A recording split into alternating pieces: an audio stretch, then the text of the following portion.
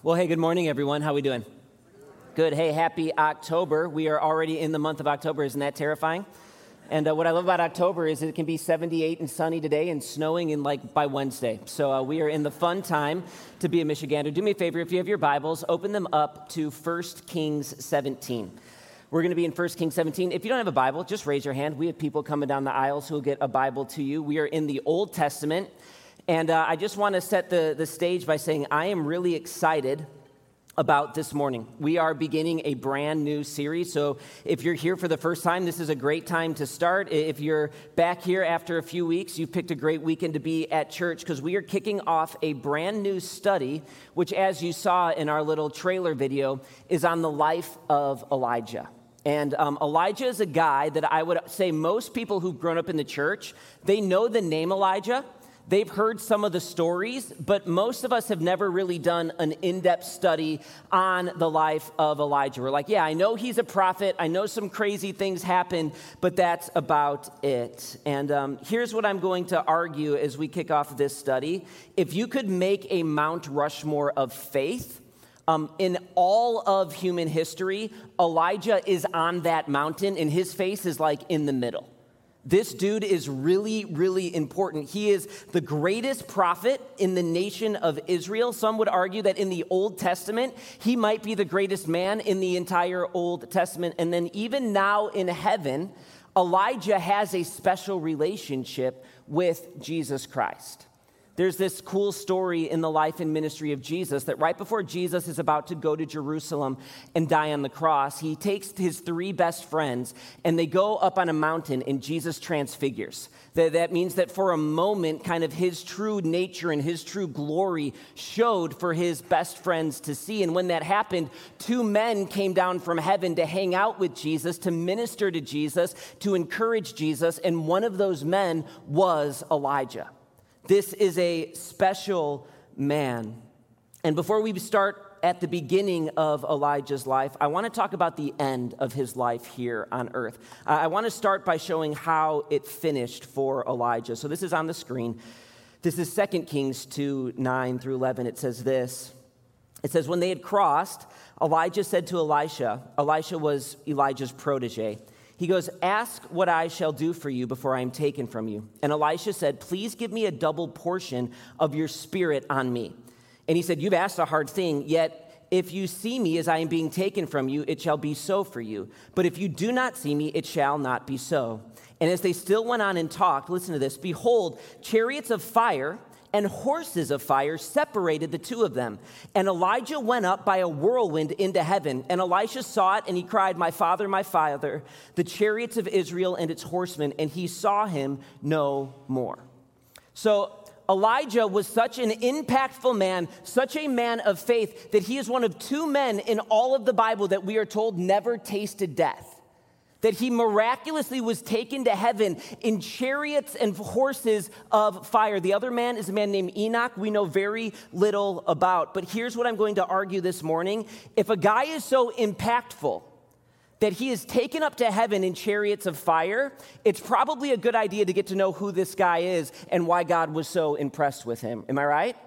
Do me a favor, turn to your neighbor and say, that's probably a good idea. Right, we're going to want to know a little bit about this guy that Scripture preaches so highly of. And so I need to shoot straight with you. Today's message is going to be a little bit different. If you're a part of our church, you know that we usually just like to open Scripture and we're in one passage and we're kind of working our way through it verse by verse. And if you look at your notes, we're only going to technically be in one verse today, 1 Kings 17:1. But in order to do that, I've got to give you like a 300-year history lesson to set up the context of what's going on in Israel when Elijah enters the scene, because there is a lot that's happening. We're going to have to talk about the backdrop. I want to explain who the players in the story of Elijah are. But then we're going to look at some major themes that we're going to find are super relevant and practical for us today. It's going to be a lot. Listen fast. I'm going to talk fast. Hang in there with me, all right? All right, let's start with the backdrop. Here's what you need to know about Israel when Elijah is ministering there. It is a kingdom in a death spiral. Things are awful. when Elijah enters the scene. And in order to understand this, I need to jump all the way back 200 or 300 years to the book of 1 Samuel, because this is when the death spiral starts. 1 Samuel 8 says this. It says, "And all of the elders of Israel gathered together and came to Samuel at Ramah and said to him, 'Behold, you are old and your sons do not walk in your ways. Now appoint for us a king to judge us like all of the nations.' But this thing displeased Samuel when they said, 'Give us a king to judge us.' And Samuel prayed to the Lord, and the Lord said to Samuel, 'Obey the voice of the people in all that they say to you.' Listen to this. 'For they have not rejected you, but they have rejected me from being king over them.'" So here's what happens. When God met with Abraham and said, "I'm going to make you the father of a great nation, and you're going to be my people," he said, one of the things that's going to set you apart from every other nation in the world is you're not going to need a king, because I'm going to be your ruler. I'm going to walk with you. I'm going to govern over you. I'm going to be your king. Right? And then if you remember the story, they go to the promised land, Abraham and his family, but they flee to Egypt when a famine hits. They get taken captive in Egypt. Miraculously, God sends a man named Moses to free them from the grip of Pharaoh. They go back into the promised land. They're led in by a man named Joshua, who defeats all of the Canaanite armies, or many of them, as he is settling the land. And what happens is, as life begins to get comfortable, as they're back in their homeland, as life starts to settle down, as they're being established as a nation, they look at all the other Canaanite nations and they're like, "God, we don't want you to be our king. We actually want our own king. We want a man to rule us. We want to fit in with our neighborhood. This whole thing where we don't have an actual leader is weird. We want our own king." And see what God says? He goes, "Samuel, don't worry about it. They haven't rejected you. They've rejected me." And then throw the next slide. So here's what happens. Here are the first three kings of Israel. This is when Israel is a united kingdom. The first king is Saul. I'm going to call him the people's king. He is strong. He is handsome. He's a military leader. He's someone that you would want to be friends with. This is like, man, if you could like go to a lab and input who should a king be, this guy would come out. And for a while it goes okay, but at the end of Saul's life, he rejects the Lord. He won't listen to the Lord anymore, and he actually starts to involve himself in demonic witchcrafts. He goes to witches. He's trying to talk to dead people. He's into seances. He goes very, very dark and demonic, and he's killed in battle. The next king, I'm going to call God's king, and that's King David. And this is a man who we're told whose heart was after the Lord. And he was far from a perfect man. He had some major sin issues in his life, but he was the one who kind of established peace in the kingdom of Israel. He was a warrior king. He defeated the Philistines. He defeated other enemies. God blessed his ministry and gave Israel victory. And then the other thing you need to know, in 2 Samuel 7, God establishes a covenant with David. And he says, "You are my kingly line. You are to be my leader and your children to be the leaders of Israel. And it's going to be through your line that the ultimate king and savior of the world, Jesus Christ, will come." David has a special relationship with God. David's son, Solomon, is the next king. I'm going to call him the blessed king. This is like best case scenario for Israel. There's no war. They have peace. They have wealth. They have prosperity. God blesses Solomon with immeasurable wisdom. So he's like the guy you'd want to be leading your country. But what happens is he falls into the snare of sexual temptation. He starts to marry hundreds and hundreds of women. These women bring their Canaanite gods. And all of a sudden, Solomon's heart is turned from the Lord, and he starts engaging in idolatry. That's the first three kings. And then there is a divide in the nation. And 10 of the tribes, the northern kingdom, they reject the Davidic covenant. They're saying, we don't want anything to do with Solomon or David or their line of kings. We want our own kings. We want our own rulers. And the 10 north kingdoms, it exists for 200 years. They have 19 kings. Every single one of them is wicked, and they fall into captivity. Nothing good happens. It's a death spiral, and this is the kingdom that God calls Elijah to. All right? It's brutal. So let me bring you up to speed to where the northern kingdom is once Elijah gets there. Here's, throw up the next slide. I've thrown all the passages of Scripture. This is all in 1 Kings. If you want to read these and be thoroughly depressed, knock yourself out, you can take a picture of the slide. First was Jeroboam. In the northern kingdom, he reigned 22 years. It says that he was wicked, and he established high places or places of worship for Canaanite pagan false gods. Nadab followed him. He only reigned for 2 years. He was also wicked, and he got murdered by Baasha, who reigned for 24 years, who was a murderer, also wicked, didn't follow the Lord. After him was Elah. He only ruled for 2 years. He was also murdered, but the nice thing about his murder is that he was drunk out of his mind, so he didn't even know what was happening, right? So I guess that might be a little bit better. I don't know. It's not great. That's followed by Omri, who reigned for 12 years, and we're told in verse 25 of 1 Kings 16 that he did what was evil in the sight of the Lord and did more evil than all who were before him. All right, things are not getting better. They're getting worse. Omri's the worst. Followed by him is Ahab and Jezebel, and this is where Elijah enters the picture. All right, here's why I take the time to go through this. 1 Kings 13 through 16 are some of the most depressing chapters in the entire Bible. The kings are wicked. Idol worship is running rampant. The hearts of the people have turned from God. It is not a good or safe time to be a prophet. All right, so that's the backdrop. Kingdom in a death spiral. All right, let's talk about the players. We need to first talk about Ahab and Jezebel, and I am actually going to have you read about them. Turn back one chapter to 1 Kings 16, starting at verse 29. Here's what it says about Ahab and Jezebel. It says, in the 38th year of Asa, king of Judah, Ahab, the son of Omri, began to reign over Israel. Ahab, the son of Omri, reigned over Israel and Samaria 22 years. And Ahab, the son of Omri, did evil in the sight of the Lord. Listen to this, more than all who were before him. And as if it had been a light thing for him to walk in the sins of Jeroboam, the son of Nebat, he took for his wife Jezebel, the daughter of Ethbaal, king of the Sidonians, and went and served Baal and worshipped him. And he erected an altar for Baal in the house of Baal, which he built in Samaria. And Ahab made an Asherah. Ahab did more to provoke the Lord, the God of Israel, to anger than all of the kings of Israel who were before him. All right? This dude is wicked. He is the worst of all of the kings of Israel. He hates God. He has done more to anger God and reject God than any other king. And here's what we're going to find out in the coming weeks. The dude's a borderline psychopath. It's not great. But here's what's really interesting. Jezebel is also named with Ahab. It's the only one in this list where the wife's name is also given. So that has to be significant. So it's not just Ahab we've got to know. We've got to know who Jezebel is. And the reason she is listed along with her husband is two reasons. Here's the first you're going to see in the coming weeks. She is the practical leader of both the marriage and the kingdom. She's running the show. She's calling the shots. In many ways, Ahab is acting as her errand boy. Here's the other thing you need to know. She is the one who introduced Baal worship to the people of Israel. She was from an enemy country called Sidon. Her dad's name was Ethbaal, and we read about him in Scripture that he was a priest of Baal, and the way he became king at Sidon was he murdered the king. So he's a murderer, he's a priest of Baal. She was raised to be a priestess of the god of Baal, and commentators say that she would have carried all of the markers of actual demon possession. All right, so the people ruling and reigning in Israel when Elijah's ministering, you've got a psychopath king and his demon-possessed wife. Quite a power couple, huh? It's rough. All right, now let's talk about Elijah.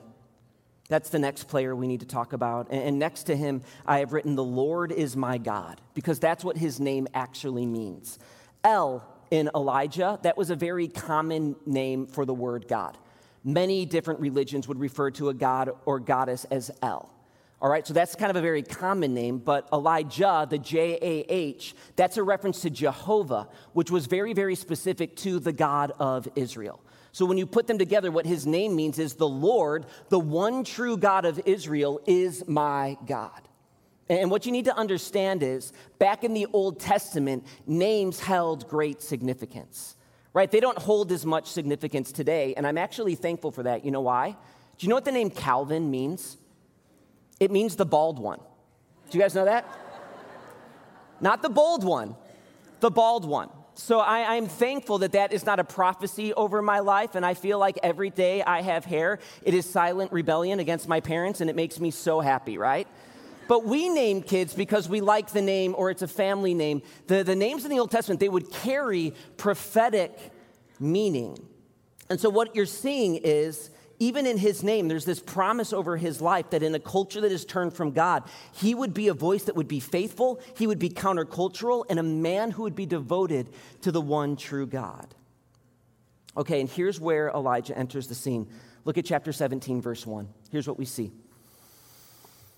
It says, "Now Elijah, the Tishbite of Tishbe in Gilead, said to Ahab, 'As the Lord, the God of Israel lives, before whom I stand, there shall neither be dew nor rain these years except by my word.'" That is the first we hear of Elijah. He walks into the palace and comes out firing at Ahab and saying, "It's not going to rain until I say so." Here's what else we know about Elijah before that. Absolutely nothing.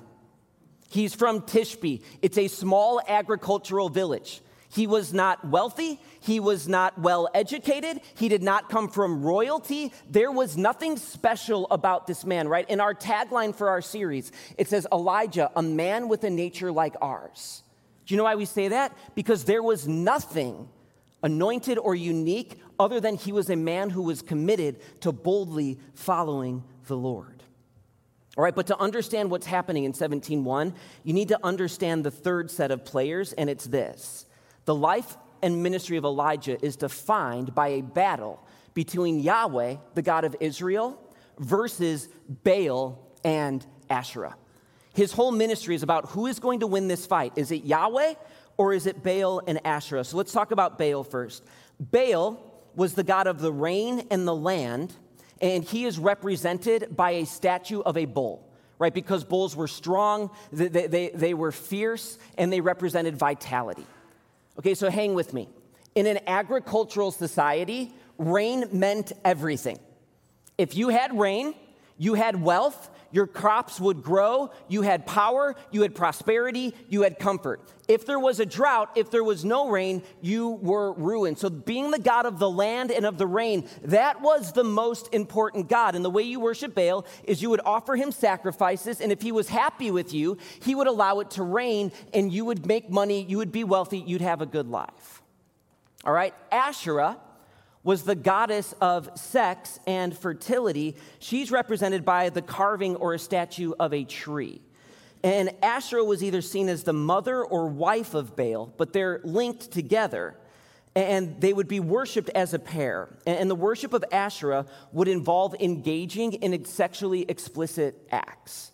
There would be temple prostitution. There would be child prostitution. There would be child sacrifice. All of the things that you would think of when you think of the darkest versions of pagan idolatry would happen at the worship of Baal and Asherah. All right, so with that in context, look at verse 1 again. It says, "Now Elijah the Tishbite of Tishbe in Gilead said to Ahab, 'As the Lord God of Israel lives, before whom I stand, there shall neither be dew nor rain these years, except by my word.'" Okay, do you see how the battle's beginning? He is walking into the palace of a psychopath king and a demon-possessed woman who's given her life to the worship of the God of rain. And Elijah comes in and says, "Hey, Ahab, it's not going to rain until I say so." It's a direct attack against Baal, and Elijah's setting the groundwork for a battle that says, my God is the one true God who lives and reigns, and he has power and authority over your demonic gods. This is the fight. Okay, so that was a lot, wasn't it? And that's a lot of background to get us to the life of Elijah. The next weeks, it's going to be more narratives and stories about his ministry. But here's what we know. We know that all Scripture is God-breathed, it's alive, and it speaks to us today. So what I want to do with the rest of our time this morning is I want to look at some major themes that we can draw out from this spiral that Israel is in that I believe are relevant and practical for us today. All right, here's the first major theme I see as we look at the trajectory of Israel. It's this. It's that we tend to hope in government. It's a thing, isn't it? Right? Do you remember when the spiral in Israel started? It's when they went to one of the prophets and they said, hey, we don't want God to be our king anymore. We don't want our hope to be in him. We want our hope to be in a leader, in a governor, in a man. We think that a man will provide for us what God intended and wanted to provide for us. Our hope is in a person or a system of government. All right, church, you guys are smart. Why do I highlight this as a major theme? Because guess where we're going to be in exactly 12 months from now? We're going to be in the teeth of another presidential election. And I was doing the math. In the 2024 election cycle, it will be my fourth election cycle serving as a pastor at this church. And so here's what I can say with absolute certainty. Do you want to know what happens every 4 years? Christians tell on themselves. Did you know that? And what becomes very, very apparent is practically many Christians have their hope placed in the White House and in Washington, D.C., more so than they do in the God of the universe. And every 4 years, there is an increasing amount of pressure on the leaders of this church to make this place not about Jesus Christ anymore, not about the worship of his name, not about his word, but we get pressured to make it about a president, a campaign, a party, or a policy. Happens every time. Like, here's what I can say just because it's true. In my history, serving as a pastor in this church, the most divisive issue in our church is politics, 5-1. Whether that be people angry, whether that be people leaving, whether that be people blowing up small groups, politics becomes a thing where practically people's hopes get wrapped up into it. And I want you to hear me super clearly here. Here's what I'm not saying. I'm not saying that politics don't matter. I'm not saying that it's wrong to care about politics. I'm not saying it's wrong to engage. It's an amazing privilege that we can have some level of influence in who's elected to govern over us. Most of the world has not had to have that historically. Go be a part. You can care about it, but here's what I'm saying. And again, listen to this. I want Christian voices and Christian leaders leading our country. I think that that's a great blessing from the Lord, but here's what I'm saying. It cannot touch our hope. There is one Savior of the world. There is one hope of the world, and he is not running for president in 2024. He's already come. His work's already done. His name's Jesus Christ. He defeated sin and death. He rose from the dead. He is reigning and ruling over the king's hearts over this entire world, and he is coming again, and he is defeating the enemy once and for all, and that's where our hope lies. Amen. Listen. Problem with election cycles is so much of it is run on fear. And I was talking with a Christian 4 years ago, someone that I deeply respect and love, sincerely loves the Lord. And he goes, Cal, man, you know, if Biden wins this election, Christianity is going to be illegal in America in under 2 years. That's what he said. And I was like, I don't believe you. Like, we've got some pretty amazing protections in our Constitution. We've got a conservative Supreme Court. Like, you can't just burn the Constitution in 2 years. Like, I don't think that's going to happen. But I said, even if it does happen, it still doesn't touch our hope. Listen, politics is about who is in power and who has control. And Christians, you need to hear this. Do you know God has promised none of these things to us here on this earth? Like, in fact, Jesus tells his disciples, he says, I have said these things to you that in me you may have peace. In the world you will have tribulation, but take heart. I have overcome the world. Listen, we do not have the divine right to have it easy here on earth. Our hope is in heaven where our citizenship lies. Amen? That's the first. The thing started when hope got transferred off of God to a leader. Okay, here's the next one, the next theme. It's the reality of generational sin. There is a theme when we study these kings where the wickedness of one king led to the wickedness of another king, led to the wickedness of another king. You see this thing spiral through generations. And what's interesting is that for multiple of the kings, when you go back and read on their life, the Bible says not only did they sin, not only were they wicked, but it says they made the people of Israel sin. So what the Bible is saying that is to whom much is given, much is required. And these kings who were given much authority and had much over their command, that they were held responsible for the sin of the people. And what the Bible's reminding us, church, look at me, we need to view ourselves as stewards. We are called to steward the things and relationships that God has given us.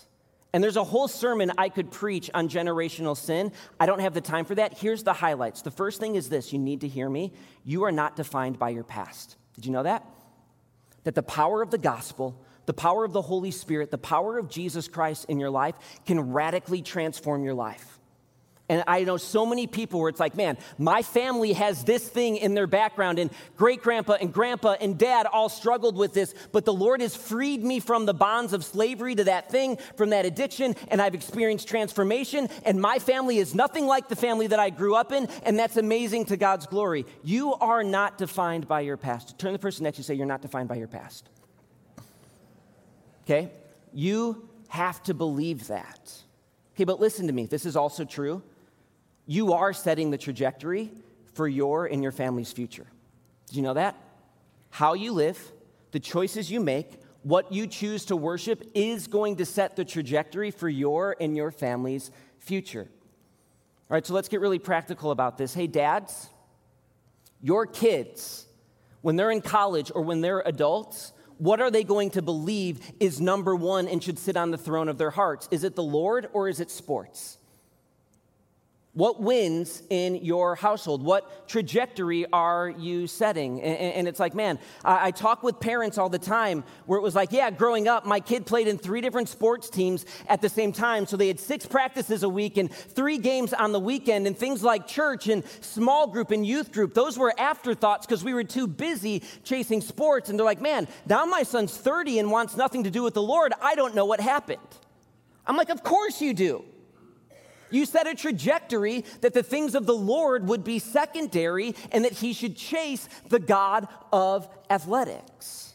He is following the path that you paved for him. Mom, are you setting a trajectory of coddling or character? Are you willing not to be liked for a little bit in order to love your kids? One of the greatest lines that my wife gives to our kids all the time, they'll come home and they won't want to do homework, or they'll be frustrated, or they've just got something in their life they don't want to deal with. And Mary will look at our kids and go, hey guys, you can do, and then they have to say hard things, right? You can do hard things. And Mary goes, why? Because God is with me. And it's like, listen, life's not always meant to be easy, but we're going to instill character. We're not going to give up. We can do it because character is our priority. Here's one for both parents. I'll pick on everyone now. Do your kids see you pray? Right? If we want to have the next generation be people who are dependent on the Lord and have a real relationship with Jesus and call out to him and cry out to him and live to follow him and serve them, how is that going to happen when our kids never see us on our knees praying, seeking the Lord? Listen, you are not defined by your past, but you are setting the trajectory for your family's future. Israel started to get in a downward spiral, and one generation's sin led to the next, led to the next, led to the next. This is fun, isn't it? These are cool themes, right? All right, it's going to get worse before it gets better, I promise. Here's the next one. The third thing we see is a demonic influence in our world. Demonic influence in our world. All right, so to understand how the world works through the lens of the Bible, you need to believe that there are outside spiritual forces that we can't see, both good and evil. These are called angels and demons. And the Bible calls Satan the prince of this world. Here's what that means. That Satan can't do whatever he wants, but God has given limited authority to Satan and his demons over culture and over our world. This is his domain until Jesus returns and defeats him once and for all. We read about this in Ephesians 6. Here's what Paul says. He says, for we do not wrestle against flesh and blood, but against the rulers and against the authorities and against the cosmic powers over this present darkness, against the spiritual forces of evil in the heavenly places. So we've got this idea that Satan and his demons have limited authority over this world. And here's what happens. This is the danger that we can fall into when we read about Elijah. We can become what I like to call chronologically arrogant. All right, here's what that means. We believe that because we lived 3,000 years later than Elijah and the people of Israel, that we're somehow smarter than they were. And it's like, why would these stupid people worship these statues and these trees believing that something would happen? Like, I remember growing up being like, man, how boring must it have been to live in Bible times if, like, the funnest thing they could do was go worship false gods and worship these statues. Like, these people were idiots. Here's the thing. There is no evidence to suggest that people who lived 3,000 years ago were any less smart, any less kind, any more or less moral than we are today. They were not dumber than we are. Here's what I'm going to argue. That these idols and these temples of worship had real demonic power and influence. And when they went to worship Baal, demonic things, demonic power, signs would happen. What they were worshiping, it wasn't just a statue that was doing nothing. There was real demonic power in these gods, and these gods demanded that they appease them in order to get what they want. And I would argue that these same demons are present and working in our culture today. It just looks a little bit different. I mean, think about it. Baal, he represented wealth, power, and comfort, and Asherah represented sex. Does that sound like forces that drive our society today? What do you think? Wealth, power, comfort, and sex. Does that sound familiar to anyone? Same demons operating in different ways. And by the way, they're not even really trying to hide that much. Do you know that if you go to the New York Stock Exchange, which is like the center for capitalism in America, it represents wealth, power, money. Do you know what's outside the New York Stock Exchange? A massive statue of, guess what? A bull, right? The same thing that was worshipped 3,000 years ago in hopes that it would provide money, power, and status. Or here's one.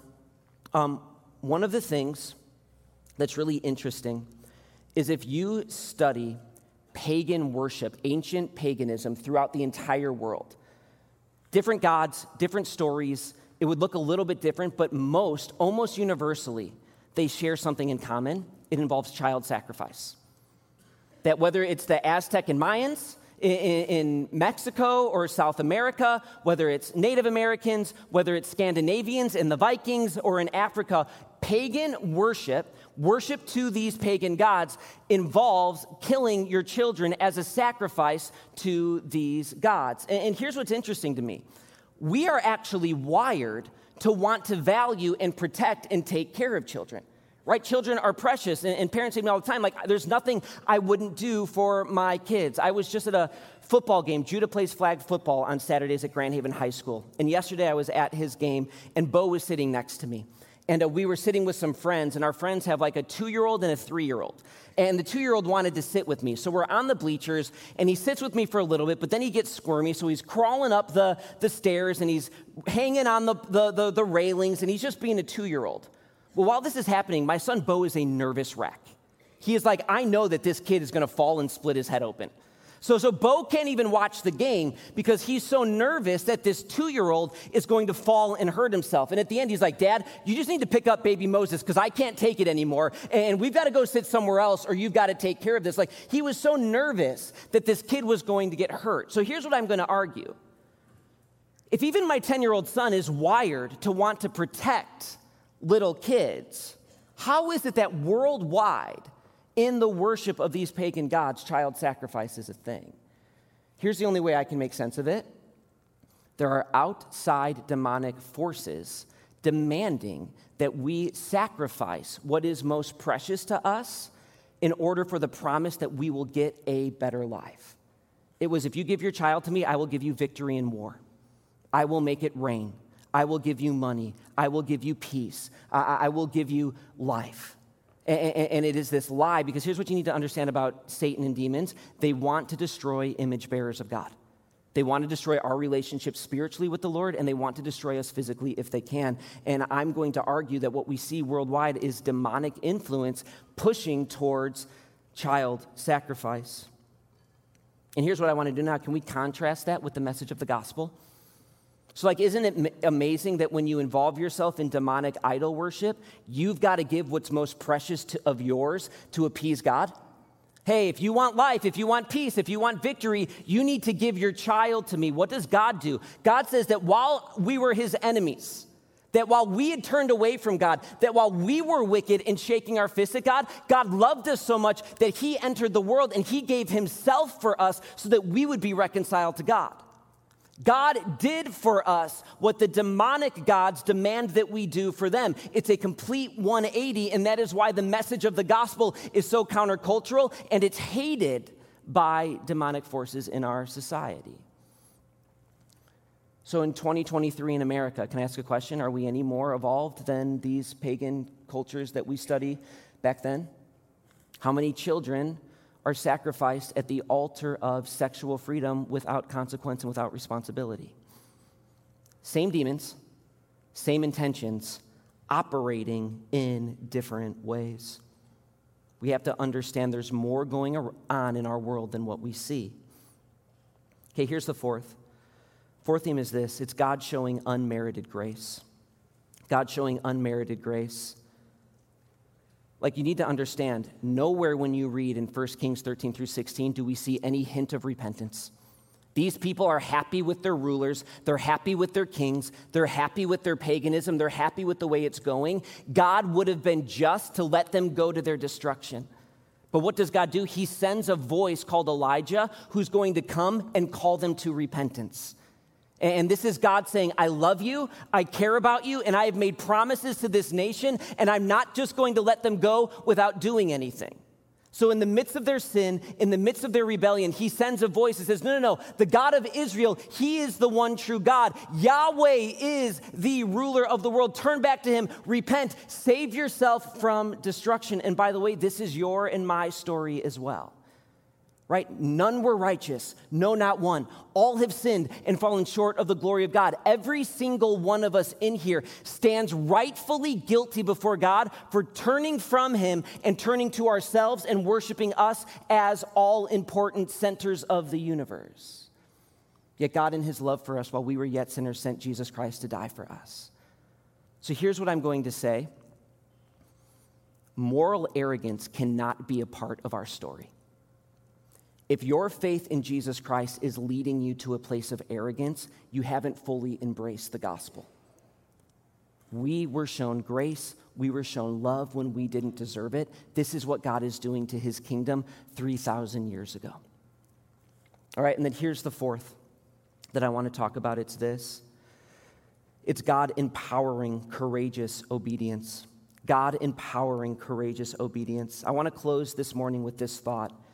Did you know that the courage of Elijah, I believe this, look at me, it would blow all of our combined courage out of the water? I genuinely believe that Elijah carried more courage in his heart than all of us in this room combined. All right, I want you to think about it. Imagine entering the palace of a psychopath king and his demon-possessed wife, who has dedicated her life to serving the god of Baal, walking in there and saying, hey, Ahab and Jezebel, I want to tell you, it's not raining until I say so. Like, he is walking in there being like, I am for sure going to die right now, right?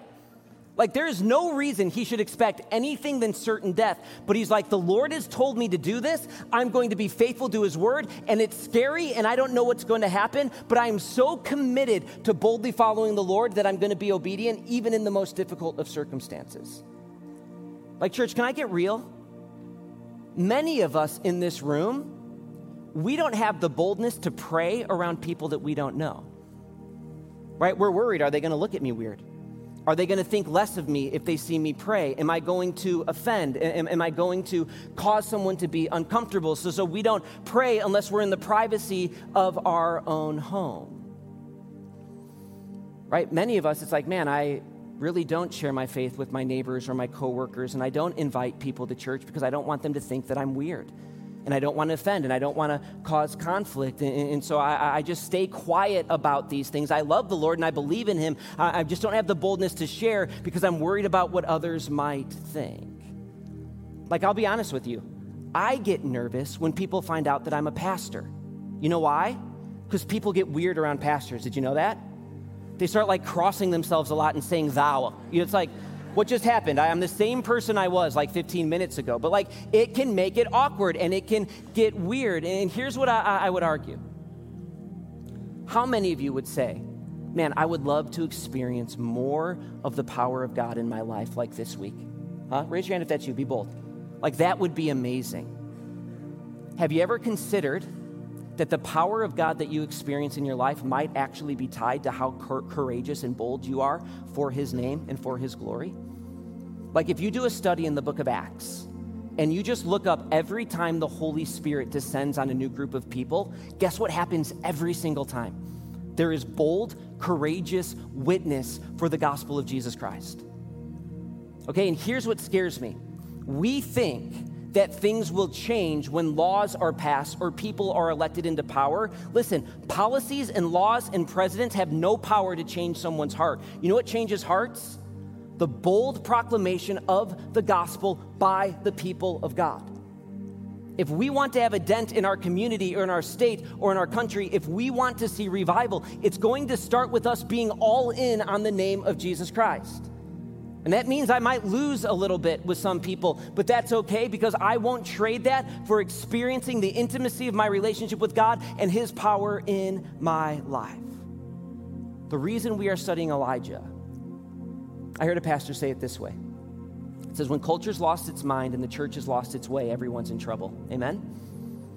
I want to be a people in 2023 in America, listen to me, who's not morally arrogant, because that does not honor the Lord, but has the bold courage to stand for the things of the Lord in a way that loves others and honors the good news of Jesus Christ. Amen? Elijah's going to teach us how to do that. Let's pray. Dear Heavenly Father, God, thank you for your word. God, thank you for how your spirit can move even in some really just dark portions of Scripture. And God, I know that this week has been convicting for me. It's been humbling for me. It's been pressing into areas of blind spots and idolatry in my heart, God. And I just pray just for your spirit to fall on us, that we would be a people who are bold in your proclamation of the gospel, that we would have a bold witness with the people around us, that we would be a people who are so on fire for you and enamored with your goodness that it would be the thing that defines our life. That like Elijah, that the Lord would be our God, that we would be a people whose desire is to lift your name, the name that is above every other single name in all of creation, higher than anything else in our lives. God, your name is great. Let us lift that up. It's in your name we pray. Amen.